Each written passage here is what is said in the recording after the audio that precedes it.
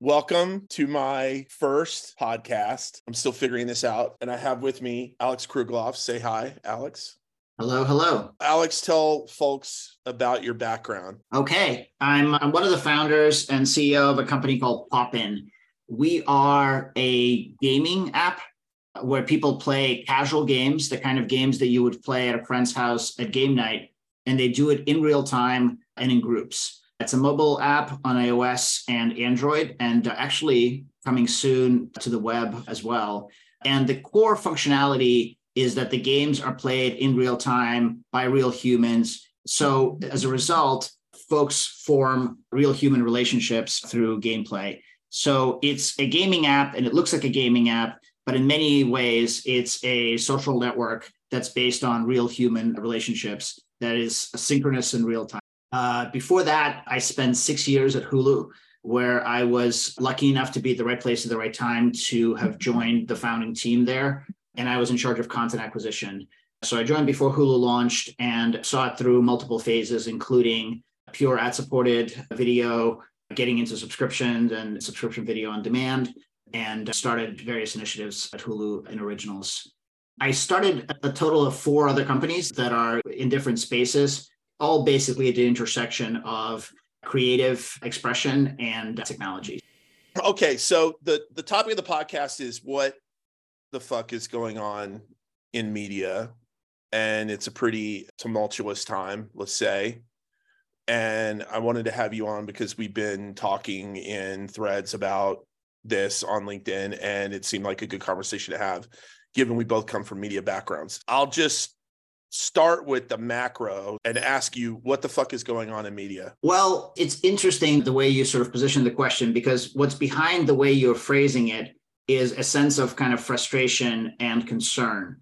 Whereas for me, I generally see tumultuous eras in media as really exciting because it's an opportunity. When we started at Hulu, it was 2007, and the previous writer's strike happened. And this was also during the era of extreme piracy, where the music industry was just starting to come out the other end of it, and it was aggressively affecting the video space. And Hulu really launched as a combating solution to piracy, much more so than a competitor to Netflix, which at the time didn't even have a streaming video solution. And then we launched in March of 2008, and there was literally no TV. And Hulu's whole thing was like catch-up TV. And what's interesting is that arguably, if we wouldn't have been as successful if there hadn't been a demand for catch-up that was happening at the time. So my point is, I'm not saying that writer's strike is good or bad. What I'm saying is that in times of great turmoil, to me, those are kind of the biggest areas of opportunity for something that is net new and exciting for the consumer to develop. Your listeners are probably going to be on the sophisticated end, so we don't need to get into the history of the sort of the disintegration of the cable ecosystem, the launch of subscription video, people not watching live TV and sports and all that stuff. For all intents and purposes, one media company remains, and that's the Walt Disney Company. Everybody else that is kind of comes from what people perceive as media, traditional media, is either already absorbed by a bigger company that makes money elsewhere, or is in the process of trying to be absorbed by a bigger company. And ironically, or maybe not ironically for someone like you, Chris, the biggest media companies now that are standalone and intend to remain standalone are gaming companies. And what's interesting is that the biggest gaming company is not based in the United States or in Helsinki. It's Tencent, which is based in China, where we're getting in a position of more and more sour relations between our countries. And so from a consumption standpoint, from a revenue standpoint, from almost every measurement you can imagine, gaming is bigger than what people think of as media. Yet for some reason, whether it's the press or analysts, still don't really consider it media per se. So I think that when you think about media and when you think about human interactions with media, you have to think about time spent and you have to think about share of mind. And when it comes to both time spent and share of mind, what we think of historically as traditional media is declining. And to the extent that it's growing in a way that is where the consumption patterns and engagement patterns are not what they used to be. It's an area of concern for those who have spent their careers doing one thing or a specific function inside of a big media company, like, for example, selling shows into syndication. But it's also a great area of opportunity for innovators, for consumers, and also, in my opinion, for creators. Yeah. So you said something interesting about Disney being the only media company, but what about Warner Discovery? Do you see them as a media company still? I mean, I guess they are, right? It's a two media that came together. Warner Discovery, Lionsgate, Paramount, those are all technically standalone media companies. What I was alluding to is that based on a variety of signals that they're sending to the marketplace, their intent is not to remain a standalone media company. Their intent is to become a part of some kind of a roll-up or a package, whether it's owned by Comcast or somebody else that thinks of media as sexy, that thinks of media as a consumer play, but doesn't rely on it to generate returns to shareholders. That's my perspective. I may be wrong, and it's possible that David Zaslav wants to continue doing roll-ups and acquiring other companies. But my assumption at this time is that whether it's a year from now or 2 years from now, those companies do not remain standalone pure media plays. Yeah, I mean, the thing that's interesting to me is that the Game of Thrones that's going on, is to mix my HBO TV show metaphors, is more fascinating than Succession, right? Because Succession is based on Fox, and the reality is there's a succession happening at Disney, there's a succession happening at Warner, there's a succession happening at Comcast right now. They're maybe not as much like Paramount, although they're definitely in play, right? And the M&A that is going to fall out of this, I don't know if you want to call it a Jenga tower, but it's definitely a puzzle that's getting figured out. One thing, given your Hulu background, that I'd love to get your thoughts on is just kind of the role that Hulu plays in all this, because up until about a week ago, and he made this statement not too long ago, like maybe a month ago, Iger was indicating, okay, we're going to sell Hulu off. And he was sort of saying, yeah, general entertainment, I worry about general entertainment in this era, and maybe focus on branding, and branded entertainment is the right thing to do. However, then Jeff Shell got himself jettisoned at Comcast and NBC Universal. And that created a whole chain of dominoes, right? Because suddenly, instead of replacing Shell, they moved Mike Cavanaugh in, who's the CFO of Comcast, and with this message that, like, hey, he's going to be there for a while, maybe a couple of years. And you read kind of the trade press, and what they're saying is that Kavanaugh is basically going to keep things moving until there's maybe a new administration that's more M&A friendly, that's going to allow more mergers. And then they will go after, it sounds like, Warner or Paramount. In the last week, Roberts has said, yeah, I think the most likely scenario is that we sell Hulu to Disney. So it was looking like Comcast wanted to acquire Hulu and Disney wanted to sell it. Now it's going the other way. What's your thought on that? You and I had a little bit of a public debate on this topic. Not that when I say public, it's not like there were thousands of people in the audience, but I always thought that when Iger was signaling that he might be willing to sell Hulu, that it was a head fake. I thought that it was a public negotiation where he was trying to essentially get Comcast to agree to a lower price, to signal that he doesn't want it, so that Comcast doesn't think that he's going to be willing to pay above what the put call option is, which is already pre-negotiated. Just for those who don't know, there was an agreement put in place when Kevin Mayer was still there for Disney to be able to acquire the remainder of Hulu, a third of Hulu, for, I believe it was $9 billion from Comcast. We need to check the numbers. I may be slightly off. And it was a put call options, meaning that either Comcast could force it or Disney could force it unless they took it to the market. And so the idea of Comcast stepping up and buying the remainder, 2/3 of Hulu, was always a heavier lift than for Disney to just buy their portion. And in a situation where Wall Street was concerned about Disney's cash flow and operations, and there were layoffs and succession issues, I thought that Iger was simply signaling to the market, essentially having a public negotiation in the market, that all options are on the table. So I never thought that they seriously considered selling Hulu. Again, you feel otherwise, and the argument you just made was a thoughtful argument that makes sense. I just kind of always thought about it slightly differently, partly because perhaps I'm a little bit biased, because I think that Hulu being part of the Disney ecosystem is also propping up many of the elements of the Fox acquisition. So FX, run by the brilliant John Landgraf, is really only reaching the consumer through Hulu nowadays, or the kind of consumer that they want, the wealthy, informed consumer, as opposed to somebody who's still accidentally subscribed to cable, maybe because of sports or whatever else. So if you don't have Hulu, what do you do with your adult programming? And there's an argument to be made that you can just put it on Disney Plus. That's what they do outside of the US. But having a division of Disney Plus that is kids focused, family focused, adult focused, has always kind of made more sense. All that said, my nostalgia for Hulu and the company and the product that we built is really for the first decade of Hulu. If you look at Hulu today, it's really not a standalone company in any meaningful way. Yeah. Yes, it has subscribers that are attributable specifically to Hulu. So if Hulu were to be sold, those subscribers would go with it. But beyond that, it sits on the same technology stack, which is former Major League Baseball's BAM. It has, it doesn't. They moved it over to BAM. They moved it over to BAM. They forced Hulu to move it over to BAM. They have the same ad serving platform as what Disney uses. They don't have a standalone originals team or content team. It reports into ABC's. They have a separate office, but for all intents and purposes, it's just a division of the Walt Disney Company. So the standalone nature of Hulu has mostly dissipated over the course of the last 3 or 4 years. Strategically, it's not clear to me that that was a good choice, but it is what it is. At this point, it's kind of a sunk cost, and it's now in the past. Now, when it comes to Comcast, we know from press reports that there were significant merger discussions that didn't happen, including with a major gaming company.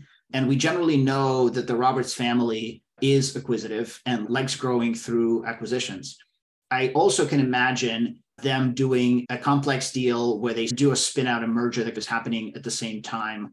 So I think there's a lot of potential options on the table. I could see them, unlike others in the media space, I could see them acting judiciously and making decisions that make strategic sense that may not be driven by the sexiness of media, because the place where they make the most money remains not necessarily media per se. It remains in delivering bits of data in thick pipes where they have a monopoly into people's homes. There's so much to unpack there, right? I was at NBCU when the Fox deal got announced, and it was really funny because when I first went to NBCU, they were completely anti-streaming. They were mocking streaming. They thought it was a joke. And they had this service, I'm blanking on what the name was, but it was like a comedy streaming service. I don't know if you remember that. And I do, CISO.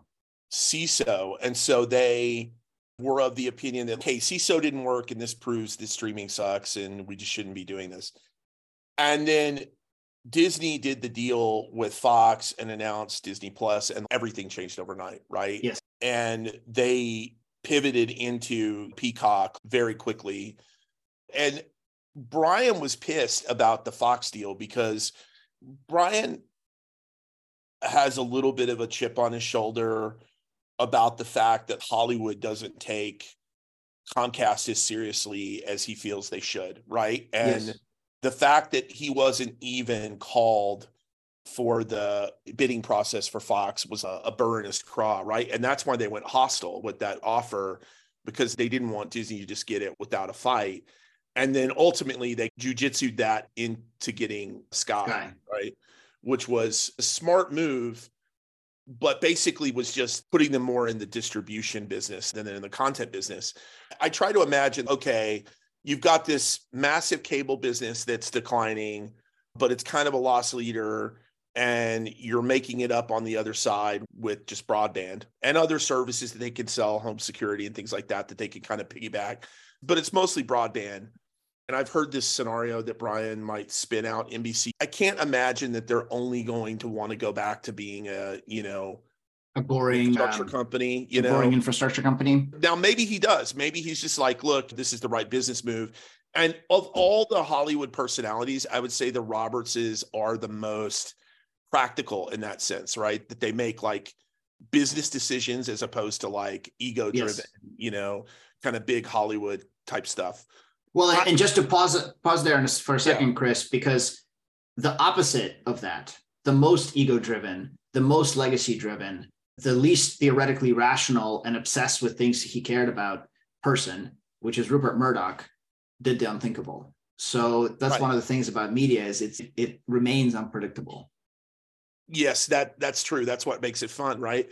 I mean, there's a reason that they're making Succession out of the Murdochs and not out of Kellogg's cereal company or something, you know? But you're like, forgetting the Redstones. The Redstone family is definitely, it's not 50%, but it's a meaningful chunk of Succession story. This is The true. Redstone family is pretty, but yeah, you're absolutely right. That's the big era that, you were kind of alluding to it earlier. The big era that's over is that family legacy business. And the Roberts are a bit of an exception, but they're not the usual prototypes of the family legacy kind of businesses, whether it's the Redstones or the Murdochs. For the most part, the families or the Kerkorians, the families have sort of exited that business, or at least the patriarchs have exited the business. And with some exception, Disney being one, the CEOs of most media companies are business people, not creative people, not people who have sort of a deep passion for storytelling. I still think Iger is a quasi patriarch. His family didn't start the company, but he has a significant stake in it from, He's been there a long time. significant number of shares that he accumulated. And he's been there his whole career. If you go back to Cap Cities, right? If you kind of grandfather that in, that's pretty much what he's done. I think that he still acts like a quasi patriarch in that there's more considerations there than just business, And the most extreme example of that is how consistently he has failed at Succession so far. Not to use the show that you're referring to, there have been multiple people that he has appointed as the heir apparent who did not work out, partly due to Iger's inability to let go. There's an argument to be made that today that is his number one priority, is to figure it out. And then those of us who kind of know that world, to me, that's one of the biggest question marks about what happens with the Walt Disney Company, because he has signaled and said to Wall Street very directly that his intent is to have that in place within 2 years at the longest. And it's a non-trivial exercise and one where he's so good at so many things. He has not shown to be very good at that so far. Time's a ticket. I have a lot of respect for Bob, but I also feel like the company needs something new. It needs a new perspective. Any leader, even great leaders, can overstay, right? One of the rumors that always gets kind of rolled out is this Apple rumor that I always poo-poo, because before I worked at Disney, I worked at Apple and at a computer company called Power Computing, which was a Mac clone maker. And this rumor of Apple buying Disney goes back to the 80s. It's been talked about forever. But I'm very biased in that I don't want it to happen as well, right? Because I just think it would be terrible for the legacy of Disney to just become a division of, I guess if you got to be a division of something, you might as well be a division of Apple. But I just feel very strongly that Disney, as a iconic company, iconic brand, I just think it's really important that Disney stay standalone, and it can acquire things and become bigger or smaller. But I feel very strongly about Disney as a standalone. So I don't want that to happen, although I recognize it could be an outcome. But I do think that what Iger has done, at least, is he's kind of checked one box, which is, there was this question about, okay, there's a fork in the road. Are you going to divest of assets, or are you going to hold on and lean into assets that you had? And I think what he's saying is that we're going to be a media company, not just a branded media company, but a general media company that competes with Netflix, competes with Comcast, and competes with whoever's left in the market. And what they're signaling recently, it's two things. One is this Hulu integration, right? So the idea that Hulu's going to get integrated in Disney Plus, and now they're saying they're separate subscriptions, but I think over time that probably just gets folded into one thing. And then the other is they're making noises about taking the contents of ESPN and the cable channel and streaming those, which up until now, ESPN Plus has been like the Ocho. It's not the stuff that you get on cable, because they get paid a lot of money to put that stuff on cable. If they're really willing to go there now, to me, that's a secret weapon, right? But it comes with a cost as well, because if you're going to keep ESPN and you're going to really lean into that and say, okay, sports is one of the main draws to get a Disney Plus / Hulu Plus, the combo subscription, then they're going to have to put the capital into continuing to acquire the sports rights, which are going to get more and more expensive. And they're competing against Amazon now. They're competing against Apple. They're competing against, guys with way deeper pockets. But it seems like that's what they're going to do. If they do that and they really bring ESPN, I don't know when they're going to be able to do it. Well, I don't know the particulars around when the renewals are up with the cable companies, but I think it's fairly soon. If they were to, within the next 2, 3, 5 years, launch a full streaming service around ESPN as part of the Disney Plus diaspora, that's pretty powerful and allows them to start to really challenge Netflix in a way that up until now, Disney Plus has been this complementary product. But if they have ESPN, they have Hulu, now they've got a pretty comprehensive offering, right? It's funny because I technically subscribe to ESPN Plus because I opted in for the Hulu Disney Plus ESPN Plus deal because it was cheaper than getting Disney Plus and Hulu separately. But I've never once watched anything on ESPN Plus. There's just nothing on it that I'm interested in. So one of the things that Bob Iger did is ESPN is now a separate division with a CEO, Jimmy Pitaro, who's a highly, highly capable executive who doesn't come from pure sports the way his predecessors did, but he comes from being on the tech side and the consumer side of tech. Before he joined Disney, he ran Yahoo Media. So if you're running ESPN, and whether you continue staying in the massively declining cable space, or whether you make it available directly to the consumer, you have no choice but to pay up to the leagues. Yeah. And the leagues are very, very good, even better than media companies at extracting the absolute top dollar every single time with every renegotiation. Moreover, they're very good at creating new revenue streams for themselves, at creating new modes of consuming games. Just look at the NFL schedule and how many different separate things they have: Thursday night, Sunday night, Monday night, and so on.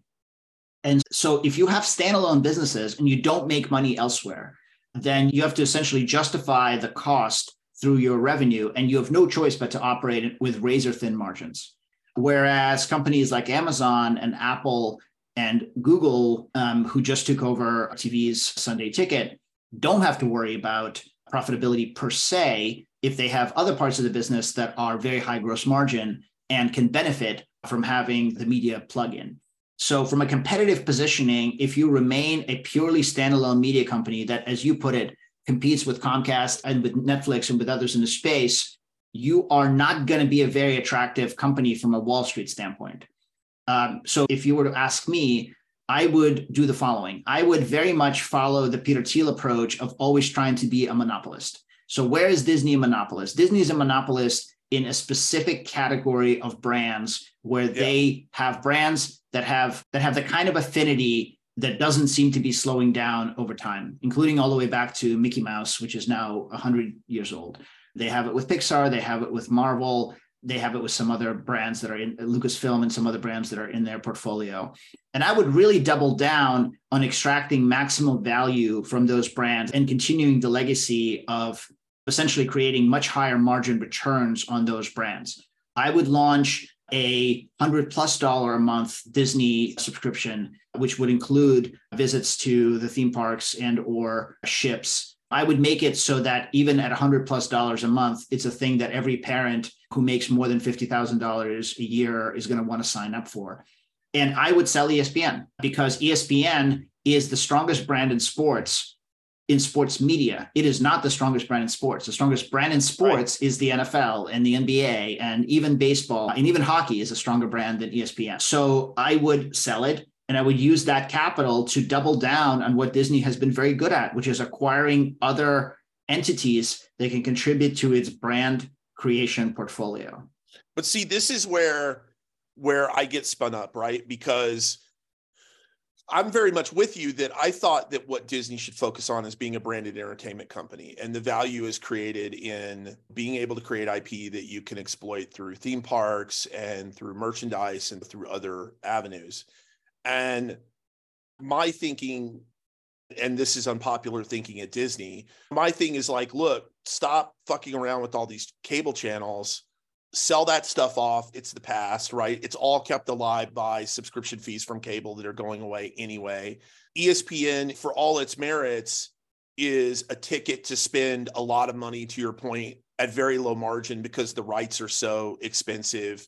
And you're just almost trying to fight to defend your turf in sport against everyone else who wants a piece of it, and put that money into games, because there's a multi-billion-dollar industry there that today benefits with huge games that are made based on the Disney IP. Disney's very successful in the games business. They just do it through licensing. And if they were to own those studios and own those profits, it would be a more profitable business ultimately than probably the media side of the business. I've always said it's inevitable that Disney will either acquire a games company or get acquired by a games company. I believe that. It's just a question of when, right? Yeah. Are they going to see the light now? Is it going to be in 5 years? Is it going to be in 10 years? And so my instincts are the same as yours, but Iger seems to be going a different direction. He's saying, but historically, I'm going to keep Hulu. Right. I'm going to keep ESPN. And look, I work for Jimmy Pitaro. I love Jimmy Pitaro. I'd love to see Jimmy Pitaro as CEO of that company or kept in the family, right? And have a very significant role. But I think that they keep trying to win this media war and keep trying to beat Netflix instead of running their own race. And I just don't see how that's going to work out.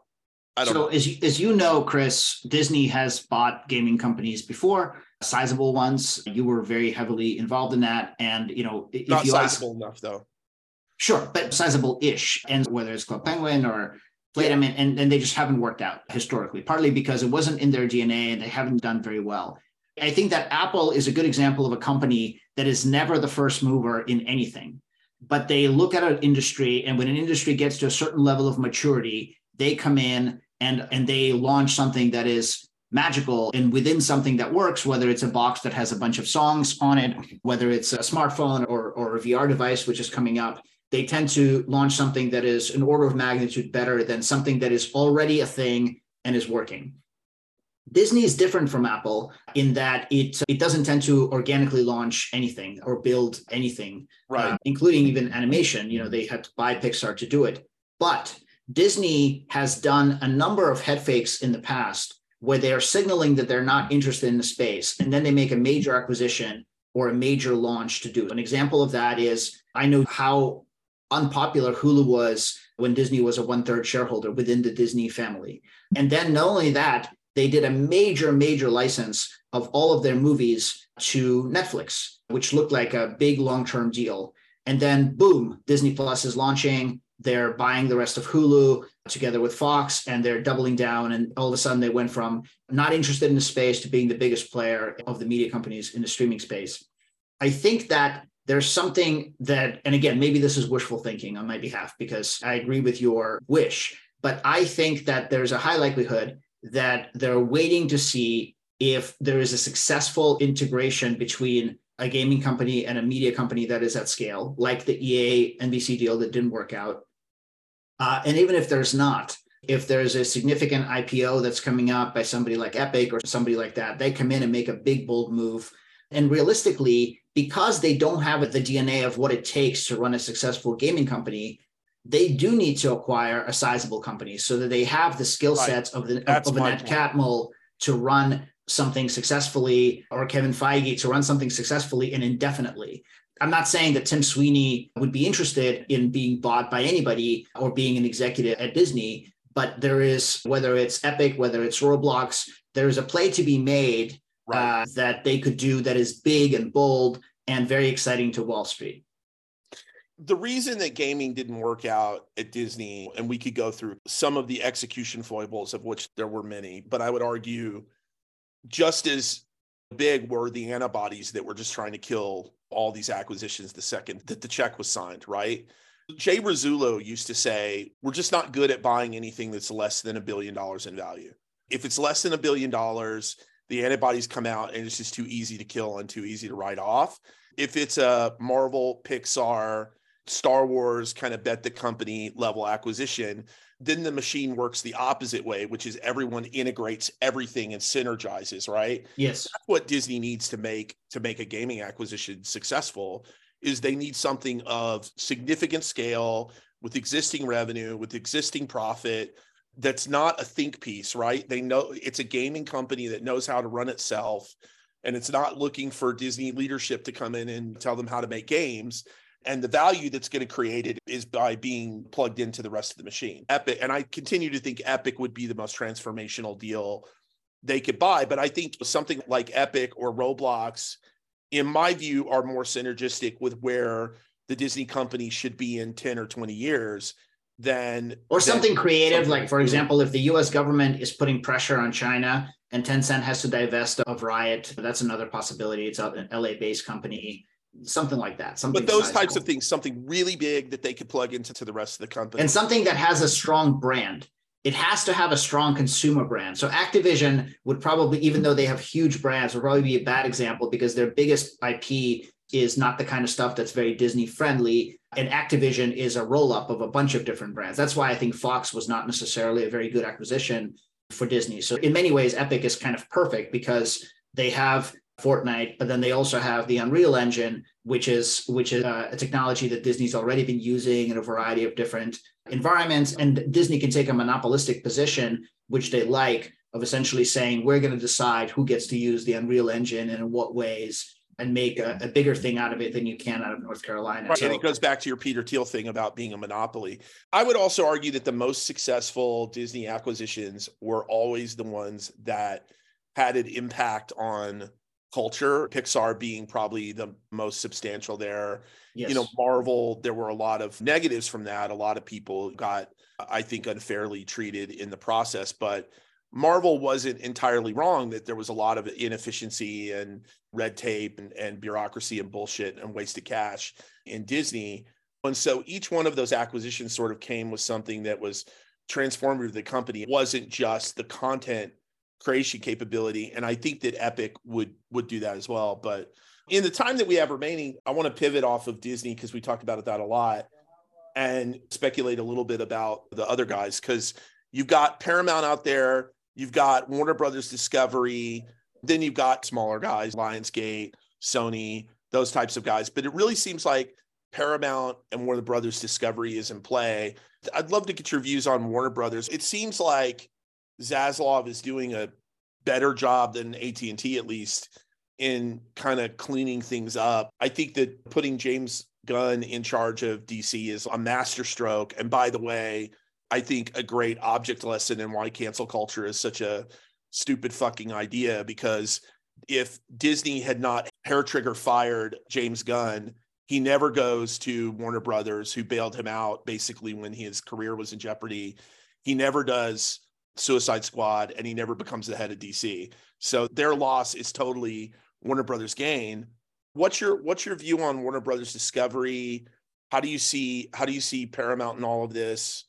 I generally think that David Zaslav has historically operated in a manner that signals to Wall Street that he understands finance. So a CFO inside of a David Zaslav organization has a much stronger function than a CFO inside of other. He's a P&L guy, companies. not a creative guy, right? Right. And he wants to be known as a friend to Hollywood, but I think he thinks about cost a great deal. I think that there are some choices that they made that were very baffling. Taking a movie that's complete and choosing not to release it, that costs many, many tens of millions of dollars to make, that don't quite compute for me. But I think he's standing up the company to either buy somebody or to be bought. They have a huge amount of debt that remains on their books that puts a lot of pressure on them. They have CNN, which is losing ratings like crazy without an election and without the noise of Trump. And so, yes, you're right. There's some strong signals. I think it's interesting to put James Gunn in charge of DC, but you have to remember, movies take a really, really long time to make. Yeah. And there's already a number of movies that are complete. The Flash, that's coming out soon, which I understand has gotten very good reviews so far. It looks great. But to create a cinematic universe takes at least a decade. And James Gunn, he's got a lot of energy, but he's not that young. So I think it's interesting. But when it comes to a company that is measured on a quarterly basis, there's likely to be more pressure than not in a place like that. So what happens, I don't know, but I predict that it's not a standalone company at the end of 2024. And I think that Sherry Redstone is very different from her father. She has certainly done an incredible job of staying out of the public limelight. And when she does speak in podcasts or give interviews, she's humble and thoughtful and measured. And Bob Bakish is a salesperson. He comes from international sales. So he's running the company quite dispassionately. I think that Paramount Plus is neither here nor there. The CBS network is certainly not what it used to be. And the challenge for Paramount, which is similar to this challenge for Lionsgate, is that it's ironically too small to be standalone, but it's too big to be sold to an obvious buyer. So imagine an alternate universe where Lionsgate didn't buy Starz and Lionsgate remained a very lean IP creation and distribution company. Then it would have been bought by Amazon instead of MGM, which had hair on it. But now that it has this giant albatross around its neck with Starz and all of the cost that comes with creating a consumer subscription business, it's unclear who's going to buy an asset like that. So I think it's an uncertain future. I would never give anybody financial advice, but it's not obvious to me that you would want to throw your money at any company in the media space other than Disney and Netflix. And you haven't mentioned Netflix because they're not a historic legacy media company, right. But according to every metric that you can think of, Netflix is very much a media company today. And hopefully they're going to expand and do more than what they're doing now. But today they're literally a single revenue stream, double if you include advertising, which they recently launched, a media company where its costs and its revenue are just exactly the same as any kind of media company that's out there, most of which are focusing on streaming as well. And we haven't talked about Amazon. We could go to 3-4 hours. We'll have to do a second version of this podcast. I know that Comcast wants to buy something, and I know that they've had interest in Paramount before. It's been publicly reported that they've recently had conversations within the last couple of years. So I think they have their eye on Paramount, but I think they really want Warner. Warner makes more sense. If you think about Paramount, there's a broadcast network. You can't own two broadcast networks. Right. So that's a bit of a challenge. Warner is a very nice asset mix. It fits together very nicely. Yeah. Folds in very easily. They bought NBCU wanting to compete with Disney, but NBCU didn't really come with as much IP as they would have liked, and they've been unsuccessful in creating it. There's tons of IP at Warner, not just DC, but Looney Tunes and HBO. There's HBO, there's tons of stuff. So they'd love to have that as an asset. All of that folded into Peacock or whatever, PMax, whatever Maxcock, whatever they turn it into, instantly becomes a pretty credible challenger to both Disney and Netflix.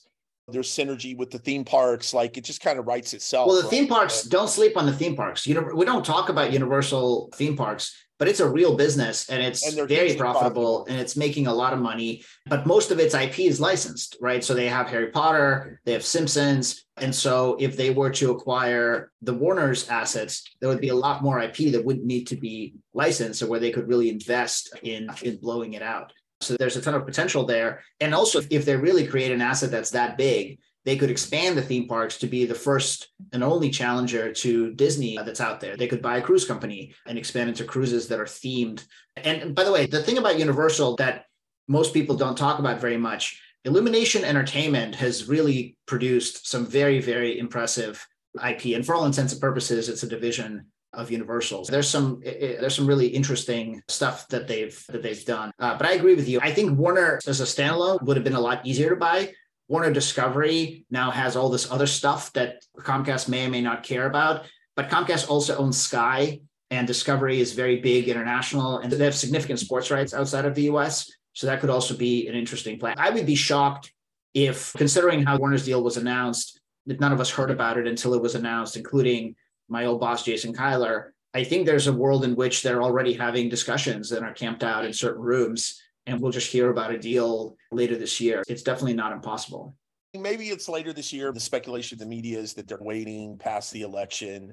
Lena Khan is currently at the FTC. She's taken a pretty grim view to mergers, and the Biden administration is just not, they've been harder on tech, but I think that there is a sense that there will be reluctance from the administration to allow more mergers, and that if there's a change in party, that there may be a more friendly audience there.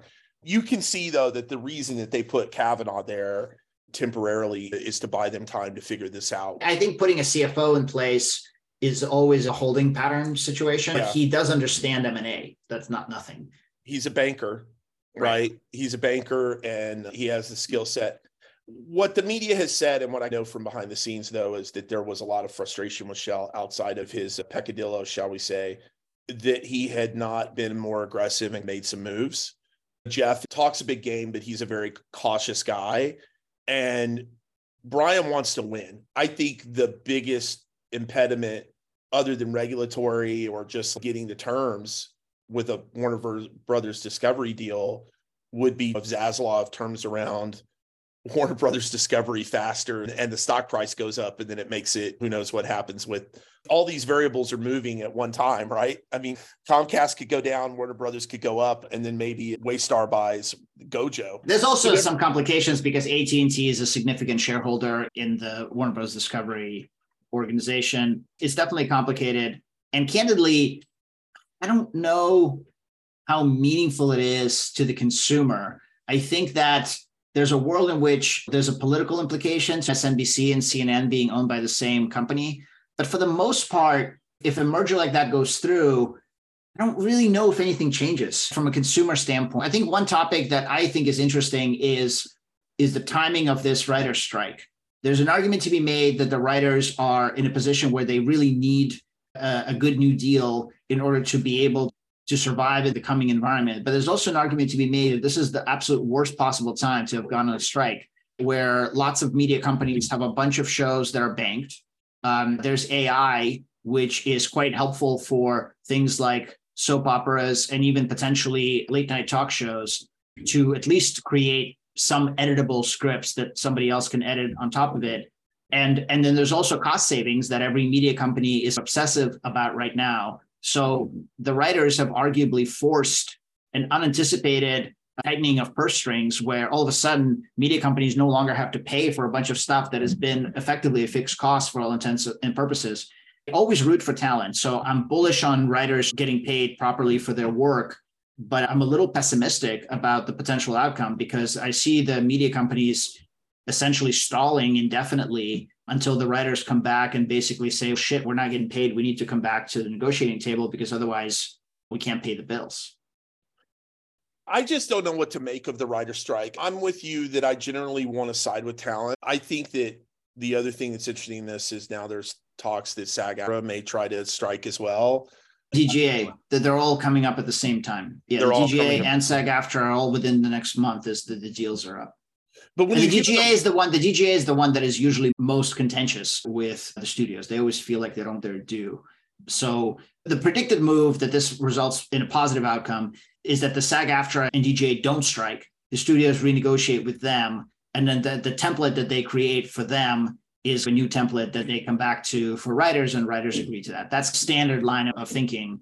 And again, I want talent to get paid. I certainly think that a lot of money got taken off the table by the lack of syndication and additional revenue streams. On the other hand, there were fewer writers because there were fewer shows, and there were a very small number of people like Larry David and Chuck Lorre and Jerry Seinfeld who made outsized returns. And then most writers, because most shows not only didn't get syndicated, but didn't go past the first 6 episodes.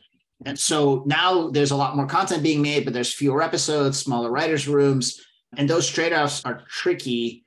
But at the end of the day, there's total dollars that the ecosystem is making, and then there's total distribution of those dollars. Media companies, unlike others, have been notoriously bad about signaling that their top executives are paid an obnoxiously large sum of money and are living in an over-the-top way. And that sends a signal to writers that, hey, we're underpaid. But the reality is that the companies themselves are operating on pretty thin margins and are not exactly doing all that great. So if certain costs go up, then other savings have to come somewhere else. And most likely it's not going to come from top executives cutting their pay. It's going to come from a lot of other folks who are not unionized, who are going to get laid off. So it's a tricky situation. Speaking of that, one of the things that most impresses me about Netflix and their culture is that when they are tightening their belts, they let go very senior people who make a lot of money. They're not just letting go the grunts that everyone else does. And they're like, hey, these 50 people are now laid off. Netflix will say, no, we're going to let go 2 people. And those 2 people are getting paid as much as 50 people who are going to keep their jobs. That to me is very interesting and not at all like hardly any companies that are in the marketplace. Disney certainly has shed a lot of executives, but I think there's 2 sides to cost of these companies, right? One is there are a lot more executives, even in a pared down state, than they probably need to operate. And those executives are paid probably too much relative to where the market's at. And the second is just the bloat, right? I don't know if this is true, but they used to say that if it was a law firm, that Disney had the first or second largest law firm in the country. I don't know if that's true, but we had a lot of fucking lawyers, and there's a lot of mandarins at these companies, right? There's a lot of gatekeepers. There's a lot of bureaucracy that frankly, I think holds the media business back in a lot of ways that will be healthy to shed. There was a period of time also when Philippe Darmon, the CEO of Viacom, was making the most money of any executive in all of publicly traded companies, so all of S&P 500, while Viacom was losing market share. Yeah, so you compare him to Google or to Apple, he was making the most money per year while the company was losing enterprise value. That's very difficult to justify. I think the shakeout's going to be for everyone. What I was going to say about the writer's strike is I know enough to know I don't know enough, but it just seems to me like shit rolls downhill. And the problem for everyone is that business models are collapsing, windows are collapsing. As channels go away, there's less opportunity for, some of these shows that were propped up by cable subscription fees. The framework of cable, it created competition for advertisers, but it's protected each one of these channels because you could have nobody watching and still get paid a certain number of cents per sub for 10 years because you were bundled in with ESPN. A network like Disney XD, which had been Fox Kids, they could never figure out what to do with that thing. And there's just not a place for those networks anymore. And when they go away, the shows that they're carrying, which no one may be watching, they're still providing revenue and profit to somebody, right? To the writers, residuals, all that. Ultimately, it feels like there's no escaping the consolidation that's going to happen there, and everyone's going to take some pain. At the same time, I don't think that writers on top shows should have to have a day job in order to write scripts. Which we're seeing reports in the news, which I didn't know about, that there were some writers who are on top shows that have 6-8 episodes a year, or that are like babies stuff when they work for 12 weeks and they're getting paid good money during the 12 weeks they're working, $5,000 a week, which is a very solid income, but it's only 12 weeks. And so that's not quite enough, especially if you have a family. The one thing that's worth saying that I think you and I agree on, but it's worth saying for the listeners, because I think there's a lot of people in tech and there's a lot of people on Wall Street who think of creative people as a commodity. And they think that when the cost of the creation, so whether it's the cameras and the lights and equipment, or whether it's editing or things like AI, when the cost goes down, then infinitely more great content can be made. And that is just fundamentally false. The number of people who have the qualifications to make something great creatively is a finite group. I think with more people who are not from LA and who come from specific schools being able to enter the industry, that group is expanding and there's more great stories that are being created. But the percentage of humans who are qualified and capable of making something that is great, number one, and two, sustainable, meaning it lasts for a meaningful period of time, is very, very tiny. And so I think that it's always worthwhile to recognize that some of those people deserve all of the Tina Feys of the world and the Shonda Rhimes of the world, Larry Daves of the world. They deserve all the money that they're making because on the back of their output, massive enterprises have been and continue to be created. So that part is always lost, or often lost in a conversation amongst people who are not affiliated or who are not close enough to the creative industries, because they think of these as shifting commodity resources. And that's just simply not the case. And this is where I think it's interesting that SAG-AFTRA may go on strike at the same time as the writer's strike. Because if I had to decide where I was going to allocate my capital, It would be more towards showrunners, writers, directors, people who create original stories that can create IP that can become decades-long franchises, as opposed to I'd be looking to pay less to actors who are more of a commodity, right? I mean, yes, there's a small canto of actors that can deliver box office, but that's less and less and less and less. And the era of the Hollywood star is over, and there's a lot of really talented people who want to act. So that seems like an imbalance too, right? Certainly movie actors are overpaid relative to showrunners and to working actors. I agree with you that the creatives, specifically storytellers, the ones that originate the ideas and execute the ideas, deserve what they're worth. So in summary, Disney needs to buy a game company. Actors are overrated. Comcast needs to buy Warner Brothers Discovery. And I think we've solved Hollywood, right?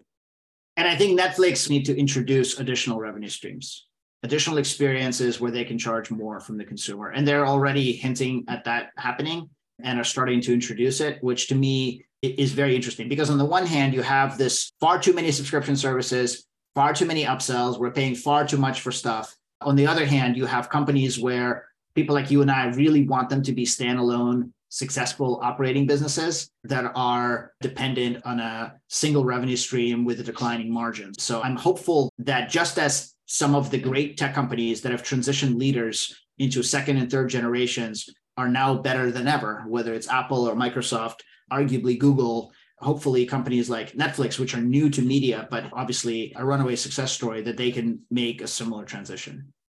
And wrap up, even though it's the final season of Succession, we know that Game of Thrones never ends. So probably we will get all this wrong, and there will be more room to speculate down the road. So thanks, Alex, for coming on. It was a pleasure, and thanks for being my guinea pig.